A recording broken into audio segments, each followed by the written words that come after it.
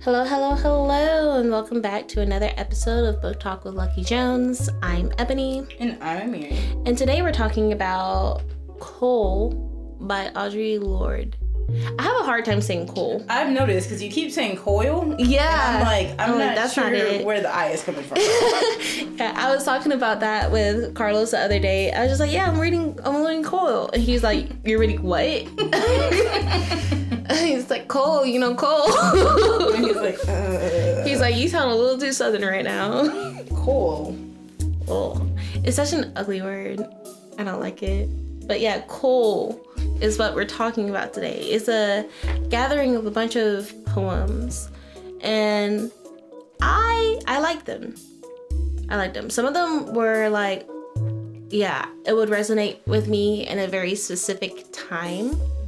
But after reading Zami, A New Spelling of My Name, I could definitely point out when She wrote, one, yes, which is really was really fun for me. Because as I was reading this, and I read this last night because I got it off Amazon last night, I was like, man, I'm so glad that we read Zombie before we read this, because had I not, a lot of these wouldn't have made sense to me. And I mean, they would have made sense to me in the way that like I would have just interpreted my own way with my own feelings, but like a lot of these I can tell what part of her life she was in when she was writing these. And I had like some background knowledge, so it was really fun. It was almost like a scavenger hunt. Yeah. And like I feel like for the first time I during like this series of reading books, I actually feel like I know how to read, which sounds crazy. I have recently become literate. But it's just like with the understanding of somebody's thought process, you can understand like where they're going with their work. And like being able to understand these people's lives makes their work stand out in a different light for me. Versus like just going and reading them, I don't think I would have given them the same appreciation. So that's what I liked about Cole. There were like some poems where I'm just like, not in my life, but I understand where you coming from. That's how I felt about the end, like almost the entire book, maybe with the exception of a couple poems. I was just like, and I thought it was interesting because I've never read poems and not tried to connect them to my own life, but these are so deeply personal and like about very specific times in her own life that I couldn't try to put them to my life, because I'm like, this is just not about me. And there's no way I can make this about me. Like, I especially liked her series of poems about her father. They were like so touching. They were, and they were very sad because obviously we know just from reading Zami that her father dies when she is like 19, I think. And you don't really get a lot of him in her childhood. Like, she doesn't really speak a ton about her father. You kind of hear when she like takes the lunches up to him and they eat lunch together, but her father was very secretive. Like, she wasn't allowed in his office. Like, she had to wait for him, this, that, and the other. And there's a poem at the beginning of the book, and I think it's called Father, Son, and Holy Ghost. Yes, Father, Son, and Holy Ghost. And she just kind of is hitting him in a bad light, which I'm not saying that she shouldn't. I don't know her dad. Yeah. But just from reading, I'm like watching you look at my dog. I'm sorry. I'm so sorry. I was like sitting there reading. I was like, oh, Ebony's about to be pissed when she sees my book. Because I was just like, maybe she got it used. And I'm like, no, she did that. Well, the fun thing is I did get it used, but these are on purpose. So it's like there's parts that are just like, okay, I've not seen my father's grave. Not that his judgment eyes have been forgotten, nor his great handprints on our evening doorknobs. And then it goes into saying like each week a different woman, and you're like, oh, you didn't mention that before. And it kind of gave me like a different feeling about her dad, just because reading in Zami, like I thought he was just like this good guy who was just secretive, but I mean it's the 50s and men don't really talk about their feelings then, so made sense. But you're saying like, oh, he just has like a different woman has my mother's face, and you're like, oh, it's like that. Wow. And it is interesting because like grieving is hard. Yeah. Because, like, I feel like a lot of people feel like there is a stigma with grief. And that even goes in with the Eras Who Were Watching God, where it's just like, because you're grieving, you're supposed to act and like look this way. You're supposed to always wear black. You're supposed to do this, that, the other. And then, like, as a child, you're like, oh, this is my dad. I'm supposed to honor him. I'm supposed to live up to his legacy. I'm supposed to do these things. And it's just like, when they're passed, it's like, you're not allowed to be angry with them. You're not allowed to dishonor them, to, like, bring out all of these things. Bad things. So it's just like, you're left with all of these negative emotions and, like, nowhere to put them because it's no longer proper to bring it up. That's true. I was always raised not to talk ill about the dead. Like, when somebody dies, you don't talk bad about them. Like, you don't say anything they did wrong. You don't, like, because they are dead now, so you don't need to talk about them. And I kind of felt like that's probably definitely how she grew up. And then you write this poem about your dad, and you're like, that was a whore. It's like, sorry to tell you, but sorry to tell you guys, but he wasn't all the flowers that you want to give him. All the hype. Yeah. There was another poem that I really liked. A Family Resemblance. And she's talking about her sister, but the part that got, because I was thinking about my sister, but there's a part there that says, like, my sister has my hair, my mouth, my eyes, so I presume her to be trustless. So it's like, you see so much of yourself in your sister that you're like, I don't trust myself, I don't trust you. You are just like me. Yeah. And just like having a sister that I grew up really close with, really close in age too, it's like your sister is kind of a mirror of you. Like, you can see like your faults in this person, you can see your successes in this person. So sometimes you're like, you are like me, like I can't really, not necessarily trust you, but it's like sometimes it's hard to face yourself in a mirror. Yeah. And I feel like when you have a sibling that you're that close to, sometimes it's hard to like see their bad decisions or see your bad decisions, because it's like, dang, you really are me. And I feel like that way about maybe moms too. No, for sure. Because just like, they're definitely like, oh my God, you're just like me, and I don't want you to end up just like me. So I can only imagine how hard it is. There's a quote that I saw this week about moms and daughters, and it was talking about like the relationship between a mom and daughter is like this twisted mirror, because it's like the mom sees the daughter as everything she could have been, but the daughter sees the mom as everything she will be. And it's sometimes, it just depending on the relationship you have with your mom. I have a pretty good relationship with my mom, but I know sometimes like she is living kind of vicariously through me, or I can be living as a way in which I'm actively trying to like avoid what I've seen. And I feel like sometimes that's a lot of pressure. It is, and it's like, you gotta try. It's so much like self-work too. Like, I've never realized how much like work I've had to do with just like trying to actively avoid some of the things that happened to me when I was a child, or like that would have happened to my mom when she was my age, because it's like, I don't want to live that way, but it takes so much work. Wouldn't it be easier just to like fall into the same like generational trauma? But it's like, it also is hard too, because you don't want to feel like, oh, I'm better than you because I, you know, avoided this, or I did this differently. And it's kind of like, just, you can kind of feel people, I don't want to say resent, because that's a strong word, but like they kind of look at you like, oh yeah, like she did it better than I did. And it's, I don't know. No, I get it, because like, so my mom is a runner. My mom, she's a runner. She runs like 12, 13 miles a day. She'll wake up and just run. That's like what she lives and breathes. She says it's better than sex. Great for her. Great for her. But the thing is, like, growing up, people will see like my long legs and they're like, oh, you're gonna be a runner just like your mom. You're gonna do all these competitions just like your mom. My mom set a record at her old high school for being the fastest woman and all this. And so people were just like looking at me and just like, all right, you too. And I'm just like, no. She can have it. You're like, I won't be doing that. So, like, I understand, because, like, I feel like in some ways, with me just being defiant in my unwillingness to, because, like, I could do it, but I just don't want to. That's not something I want to do. And, like, I could see it in people's faces, like, oh, you could have been this, you could have lived up in your mother's image, you could have made her so proud by doing this thing.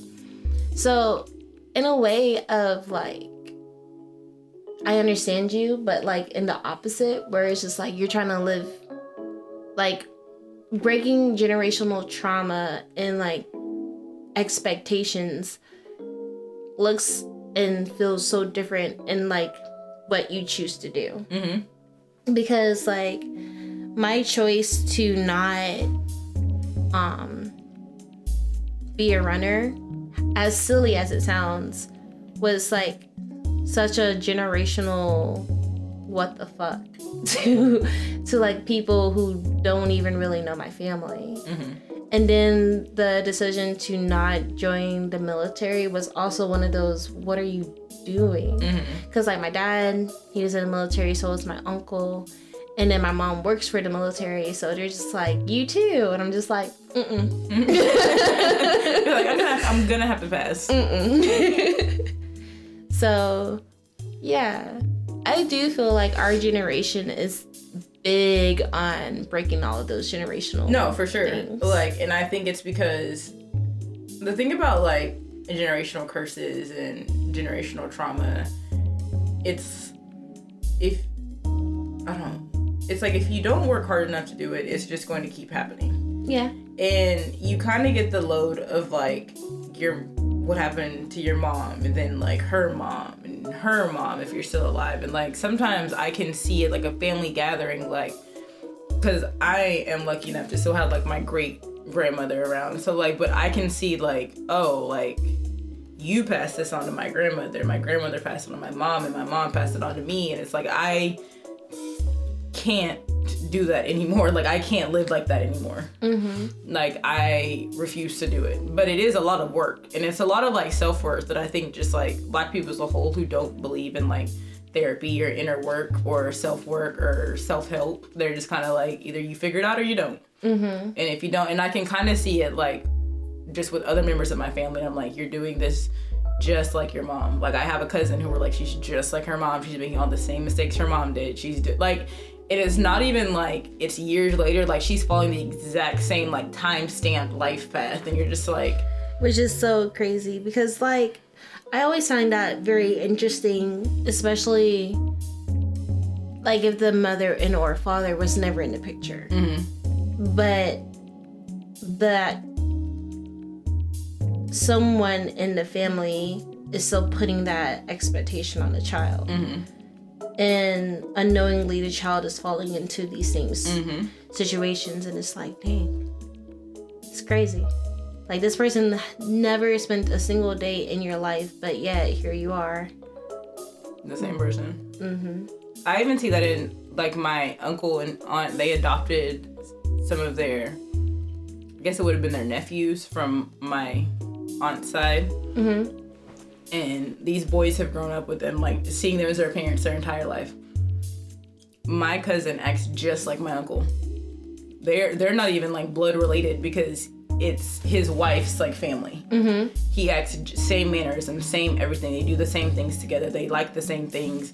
All my family's like, Jalen acts the same way Herb acts when he was in high school. Like, they are the same person. Mm-hmm. And I think it's funny how, like, there is an other side of the coin of, like, I don't want to say generational trauma or generational curses, but it's just like, you can still be the same person as somebody else.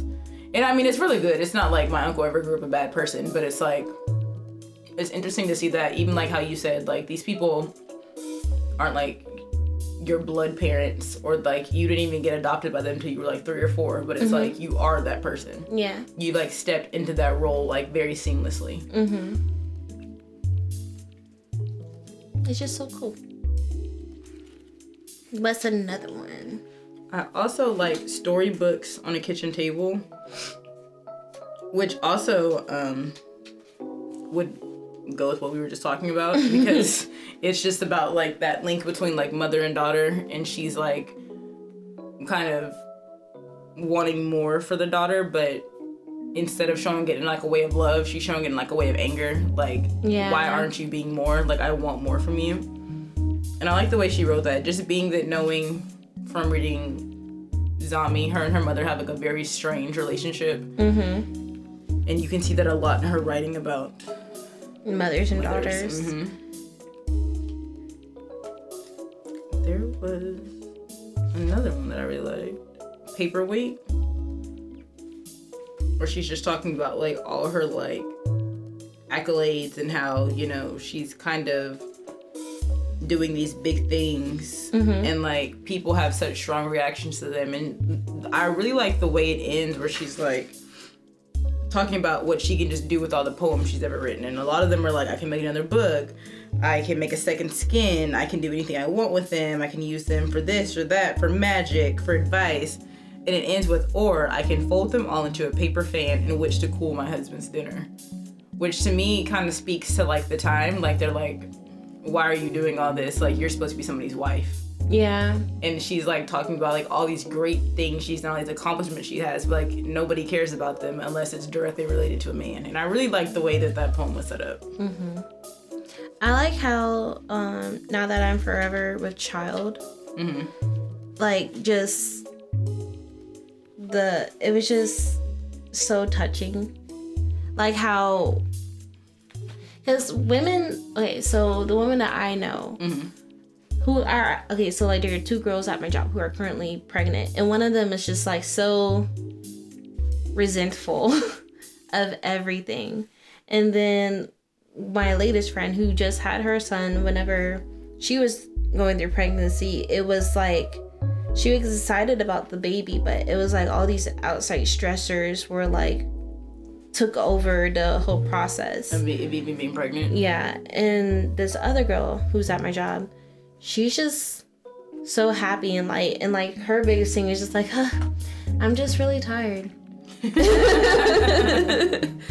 it's just, whenever I was reading this poem, it was just like, this is the first time I ever thought of pregnancy as something that is beautiful. And that's so interesting to me, because and like obviously we grew up very differently, in which my family is very big on like, you need to get married and have kids. That is what makes you like, and that just seems like a chore to me. And my thing is like, pregnancy in my family is exalted as like the most wonderful thing. You don't get treated better than you do when you're pregnant or when you're engaged. Like my family goes all out for the baby showers and the gender reveals, and they like really, they're like, oh no, like, can you do this, can you do that? They love a pregnant woman. And so like I've always grown up seeing these women like get treated like royalty when they're pregnant. I'm like, oh, you got that pregnancy glow to you, and you just get to like be pregnant and eat what you want, and like everybody's nice to you. So I've never seen pregnancy as anything but like wonderful. Wouldn't even think about it like a chore. You're like, pregnancy sucks. Yes. But yeah, I just no. And then like it's crazy because like I've known people to like hide their pregnancy. Like my sister-in-law, who was a part of my wedding, she didn't even tell me that she was pregnant. I remember. And like I don't even think she knew she was pregnant, to be fair. And then like she busted out of her dress on the wedding day, but she made it through, which was like really amazing for me, because I was just like, yeah, don't bust out.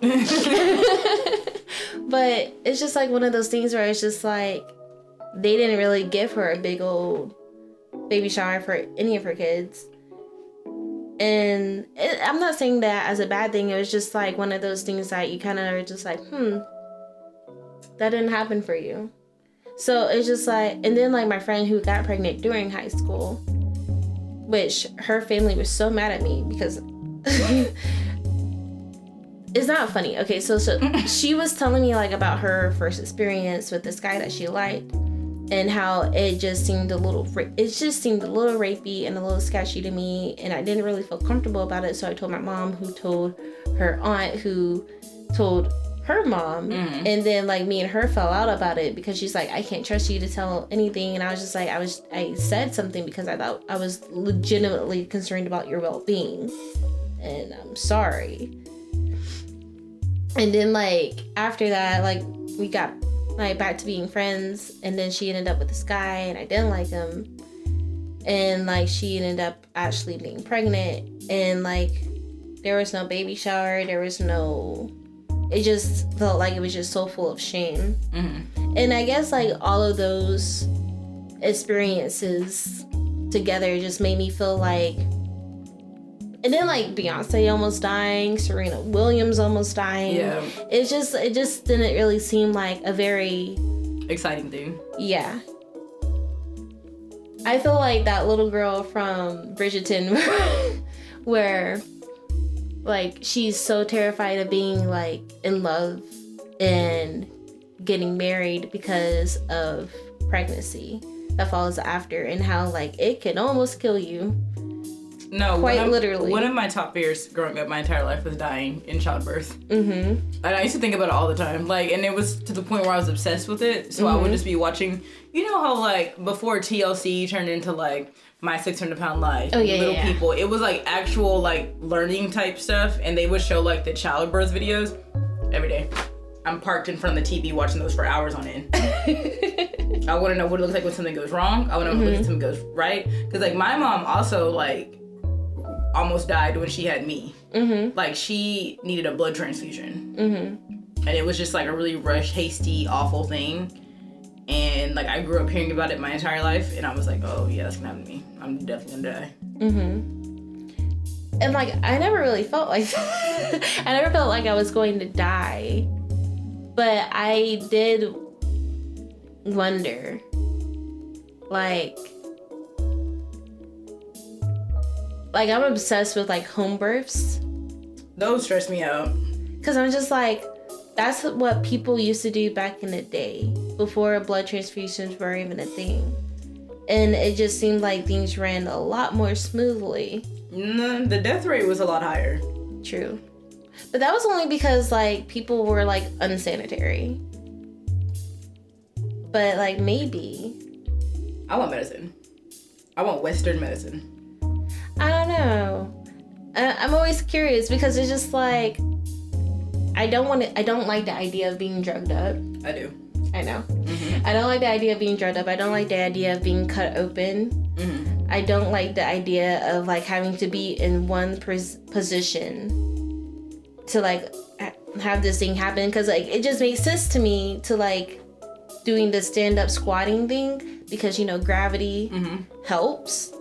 So I just feel like being on your back with your legs open with all these people like staring at your cooter while this head is popping out of your your uterus, it just seems like there's something wrong with that.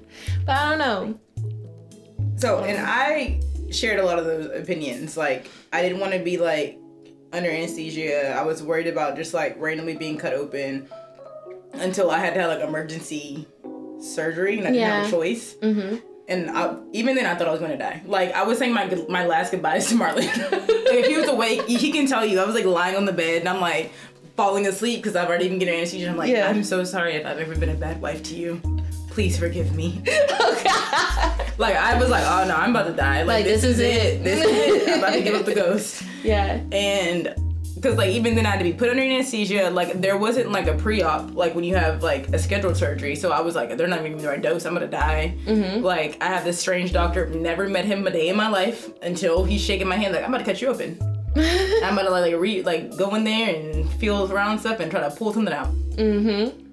Like I was like, no, I'm dying. This is it. This is what all my anxiety from a child to now has led me to. My death. I'm going into a cold room. I have to take off all my jewelry and my glasses, so I'm blind too. Like I can't see that. I take your glasses off. I'm like, my eyes are like rolling around my head. I'm like, this is it. Going on to glory. But obviously I didn't die.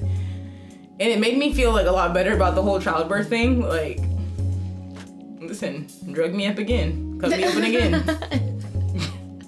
I know some people do opt just to do that. Versus... I don't think I'd want to do a C-section though. Like, I'd rather just like push up, but like I also don't want to like tear myself up, because I always hear horror stories like I tore from the front to the back, and I'm like, what? And I'm just like, ow. I know some people just go ahead and get snipped too, but I'm also just like, why? I'm not seeing the logic in this one. But you know, there is logic in it, and like if the baby's head is too big, it's gonna happen. Or it's like if they're breech or something. Mm-hmm. But also like, have you ever realized how big of a surgery like a C-section is? Yeah. They go through so many like layers. Yes. Like you could very easily just die. Like you'd very just bleed out. Mm-hmm. Or like what if they cut the wrong thing? Exactly. I mean, like whenever they did C-sections back in the day, they're like, all right, say goodbye. You're gonna choose one of them, or they're both gonna die. You want your wife, you want your baby. Save the wife, save the baby. What you want to do? Pick one. That sounds like one of those like Twitter things. Fellas, would you save your wife or would you save the baby? And like some people really out here being like, oh no, I'm saving my legacy. Like that thing. Killed your wife. What the heck? And then like Alien did me no favors. It did me this no parasite did nothing for me. So there is this movie called Aliens where this lady gets fertilized by an alien and he bursts out of her stomach, and I was just like, I'm not having kids. That's where it started. I can't do this. Childhood trauma. Yes, it did. It traumatized me. I was just like, absolutely not. And like the whole time she was so happy, like, oh my god, this thing is growing inside me, I'm so happy, I feel it kicking and moving, and I'm just like, get it out. Get it out. Get out. Oh god, no, absolutely not, can't do it. But no, this poem here, it really did change some perspectives, because I was just like, this is so sweet. Like, this is nice. Yeah, because especially with the line,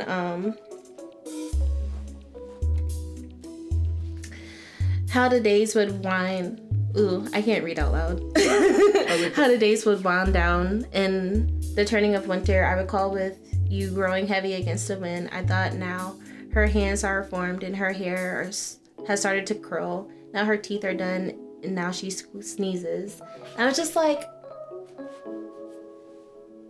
that's so sweet. No, it is. Like, I always like see those TikToks of like women like documenting their pregnancy, and I'm like, that's so nice. Like, just to be like, oh yeah, they're 22 weeks now and they're the size of a mango and they have fingernails and they can smell and they can hear their dad's voice, and you're just like, that's so nice.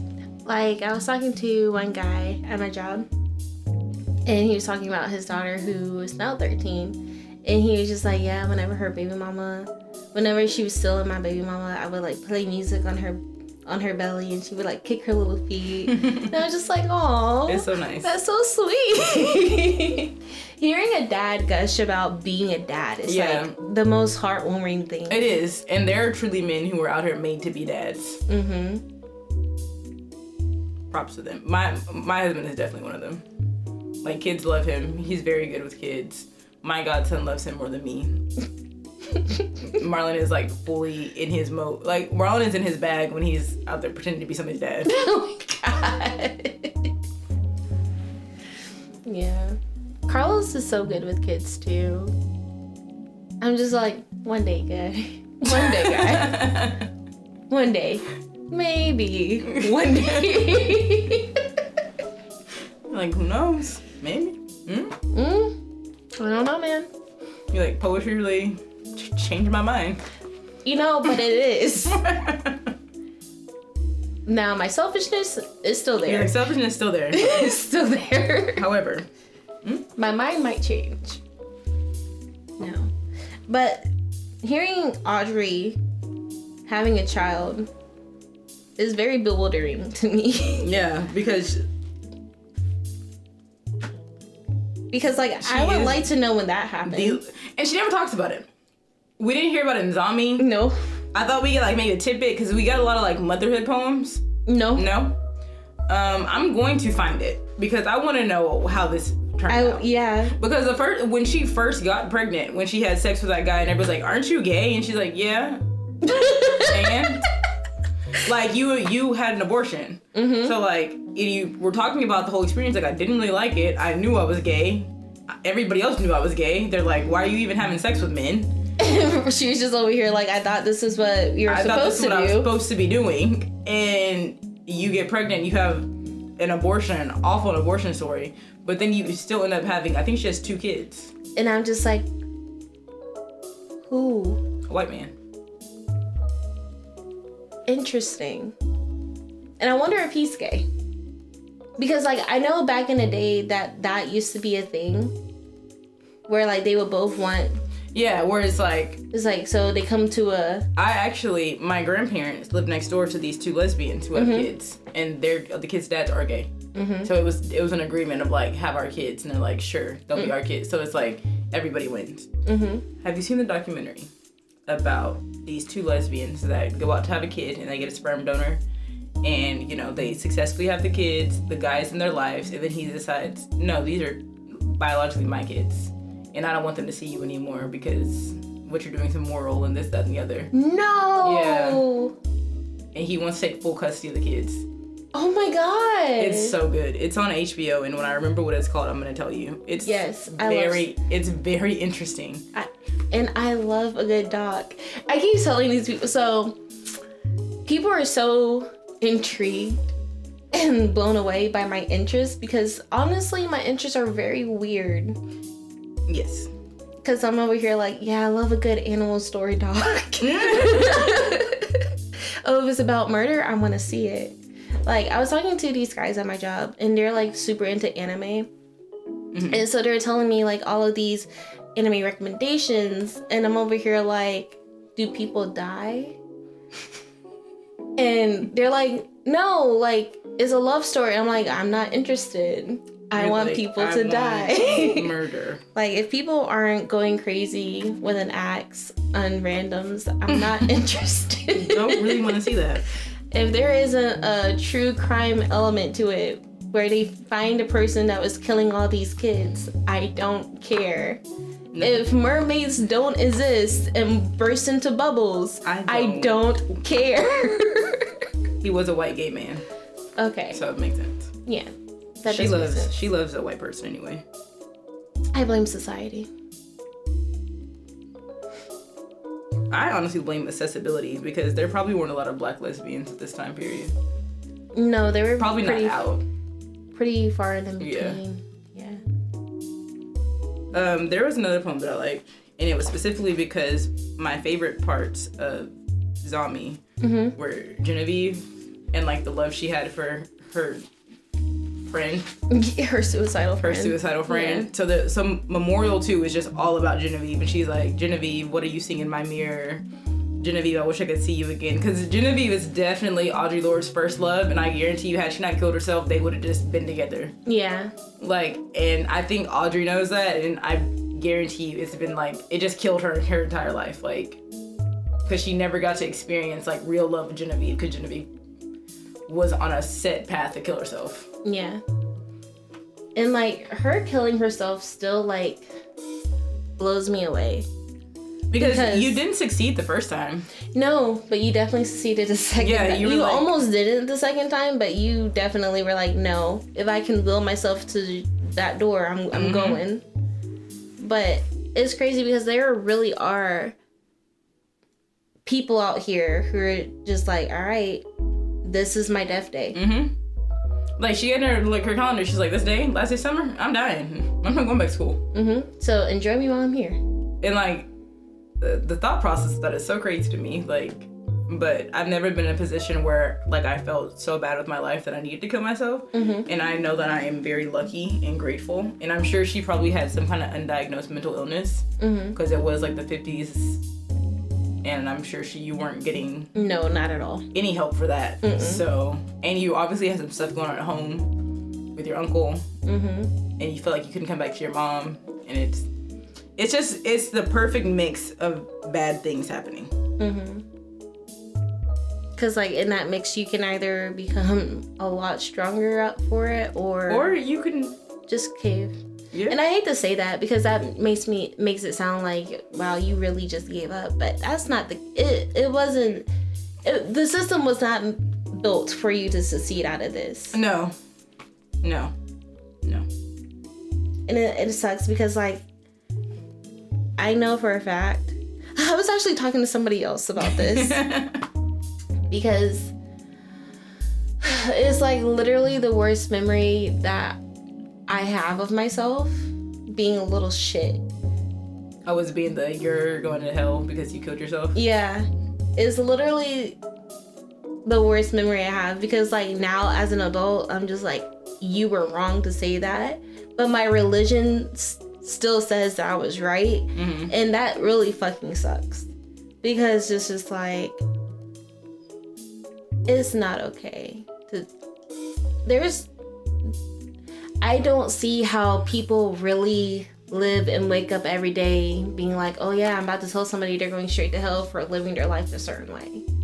And still be okay. Because, like, I did that once about 10-11 years ago, and it still haunts me to this day. Mm-hmm. And I've done told this girl sorry, and she's like, it's fine, like, we were so young, da, da, da. And I'm just like, no, you're lying to me right now, because it's not fine. I don't feel fine. So I feel like shit. I feel like utter crap. Ain't no way. But it's just like, it's hard. No, for sure. But I think too, just to play devil's advocate, mm-hmm. like, if you grow up hearing a specific thing and saying, like, this is how you're supposed to believe, this is how you're supposed to believe, if you never stray from your belief system, or you never, like, decide to, and I really feel like a lot of people who, like you said, like, you can wake up every day and tell somebody in their face, like, you're going to hell because you're gay. Like, they may have never gone out of, like, the bubble of their church. They may mm-hmm. have never met somebody and befriended somebody who was gay and had to, because that's really what happened to me. Like, I had a friend who came out the closet. The first thing I told him was, oh my God, my best friend's going to hell. And, like, I cried for days. I was like, this is so sad to me. Like, he's never made it in heaven. He's going to hell. Like, he's my best friend, this, that, and the other. But, like, I still was friends with him. Mm-hmm. And it was one of those things that it made me, like, second guess. And, like, I feel like I'm more of I can believe what the Bible says, but not push my beliefs on other people. Mm-hmm. I have never walked up to people and been like, oh, you're gay? I got something to tell you. Yeah. Like, because my thing is, I was also raised big on love the sinner, hate the sin. Mm-hmm. And, like, you don't have to dive into your sin with me. I'm not Jesus. You don't mm-hmm. need to tell me what you're doing wrong. I don't care. Mm-hmm. It has nothing to do with me. Yeah. Like, I want to love you as a person. And I feel like there are stricter religions that don't even give you the option to love the sinner, hate the sin. They're like, no, hate them. Mm-hmm. I'm looking at you, Westboro Baptist Church. But I don't know. Like, if you never get out your bubble, you never meet somebody that makes you, like, open your eyes a little bit and be like, Jesus wouldn't be like this. Like, this is just another person. Like, you grow up in that same bubble, those same people, those same beliefs. Like, it's very easy to wake up in the morning and be like, this is what I believe. This is what everybody around me believe. This is what I know to be true. Mm-hmm. Like, I get it. But, like, I feel like one day you're going to be put in a position where you're going to have to open your eyes and be like, maybe I shouldn't be doing this. Maybe I shouldn't be saying this. I'm not gaining souls this way. Yeah. That's how, I think that moment specifically in my life really, because when I tell you I was a real shit, and I'm petty. So, like, so I told her that I went to her church with her that Wednesday, opened up the subject to the teacher, where he confirmed what I believed to this girl who is still grieving. And she's like, you're like, hey, And then, like, it was like so many days later, she finally came to me. She was like, you know, I was really stupid for crying over him. You're right. He is da-da-da. And I'm just like, yeah, you're right. Stephanie said, there will be no thoughts and prayers here. And, like, it was that, I don't know really what it was. Mm-hmm. But, like, somewhere along the way, I was just like, this isn't okay. because I cannot pinpoint when it was, but I was just like, there has to be a different way to go about this, because this isn't okay. Like, it can't be okay to be able to brag about somebody going straight to hell and be like excited about it, being like oh well, yeah. I was right. No. But that's not what this poems are about. Poems are not about religion. They're really just about her life. But I do feel like some of these things, not for me, but can definitely be related to someone's life. I feel like poems are kind of like scripture in a way that you can pluck one and be like, hey, this would probably make you feel better, without all of the religious background behind it. I can understand that. And I do feel like some of these could also be treated that way because they're so slice of life. They are, because they're so personal. They're personal. They're very grounded. It's not otherworldly feeling to it. Like, yeah, and like I honestly feel like these are so straight to the point. There's really no room for interpretation. It's kind of like, this is what this poem is about. Which a lot of poems, like even when we read Cotton Candy on a Rainy Day, we could read the same poem and I could get something different from it than you got from it. But we've discussed like 3 or 4 of these poems and had the exact same opinions about them. We're like, this is about generational trauma and how your mother looks at you, or this is how this, that, and the other. This is how do not talk ill about the dead. Like, these poems are so personal because they are just about her life, and not even in a analogy type way, like, oh, life is like blah blah blah, and this, it's just about a time in her life, and she's writing about it. And so I feel like this is definitely something where it's like, oh, you're grieving, I have this poem for you. Oh, you're missing a loved one, I have this poem for you. You just found out you're pregnant, I have this poem for you. Like, it's not like if you feel like you might get this out of it, it's like, no, she told you exactly how she felt. Yeah. And I love that. I love that about her. I do love it about her. It's not my favorite kind of poetry because I do love an open to interpretation. Yeah. Could mean a bunch of things. So this almost felt like I was reading an accompaniment to like Zami. It was like, okay, did you love Zami? You love this. You love Cole. Yeah. I'm glad you can say it because I can't. I love Coil. Coil. You know that thing, that black thing you put in the fire? That's what this is. You've been reading too much Zora Neale Hurston. Yes, I feel it affecting my speech. It is driving me crazy. You just sounded really southern then. You're like, I'm crazy. I said, yeah, that's my life. Crazy. That's my life now, guys. Southern Belle. What would you give this? I would definitely give this like a 4 out of 5. Yeah. Poetry I give a more lenient scaling to anyway. Just because I know it's deeply personal for the authors and I try to respect that. But obviously I think Audre Lorde is extremely well written. I love all her stuff. I love the way her poetry flows too, because I do hate, like, she was coming up in like the beatnik generation and I hate the way that poem is written and I don't like it, and this doesn't read like that, so I'm really glad. But I really enjoyed it. It's just one of those things that I couldn't really relate it to myself. And I like to do that with poetry. I like to do that with anything I read, but I really like to do that with like poetry, and I felt like I couldn't do that because it was so personal, so that's the only reason I would adopt a star from it. But I actually kind of do feel the same way that you feel. I also give it a 4 out of 5. And I feel like the only thing that could have made it better was, I don't know, maybe some more love. Not you wanting some love poems. Yeah, I wanted some more love poems. I would like to read a little bit more about, like, maybe how it was dealing with that white girl. I would like to know. I would have felt like she would have got a good amount of love poetry with Afro Kitty. I wish I could, like, maybe see some of that. But, you know, I'm glad I got what I got. Because it was good. It was. sorry she died the way she died. I am too, but I think on our break, I'm going to read her cancer journals. Because I bet they're really interesting and it gives a really good perspective about dying and death. Mm-hmm. And, you know, back then, like, cancer was kind of like oh, you got cancer, you're dying. There's no, like, okay, we can do this other There's no study. actual like, no, treatment. You were dying. Yeah. So I would love to read some of her writing because she's so introspective anyway, but just knowing that, like, the end is coming. Mm-hmm. And how you're going to deal with that. Because, like, at this point, she died in 92. Her kids were maybe turning 30 because I think she had her kids in the 60s. I wonder if her kids do anything. I know. Detective mode.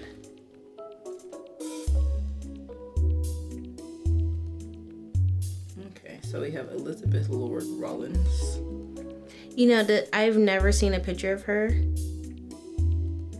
And I feel like she was a little too hard on herself. She's not that fat. No. Her daughter looks very European. I wonder if her sisters did anything because, like, they were apparently good storytellers. Mm-hmm. Phyllis Lorde. So, her daughter, Elizabeth, was a doctor, a writer, and a breast cancer survivor. Oh, wow.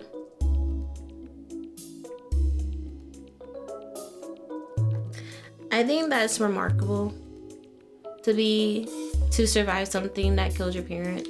Yes. And it has to, I feel like I would have almost like imposter syndrome, survivor syndrome. Mm-hmm. Where it's kind of like, why me and not them? Yeah. Why did I get to survive this, but they had to die? Mm-hmm. Jonathan Rollins is an assistant vice president in commercial banking at the Bank of New York.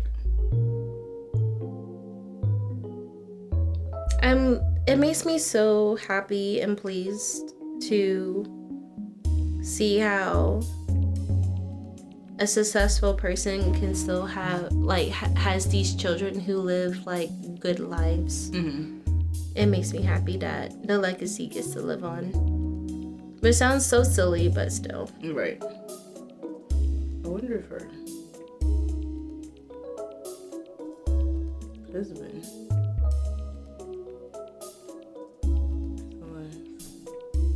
I wonder how he did in, like, the...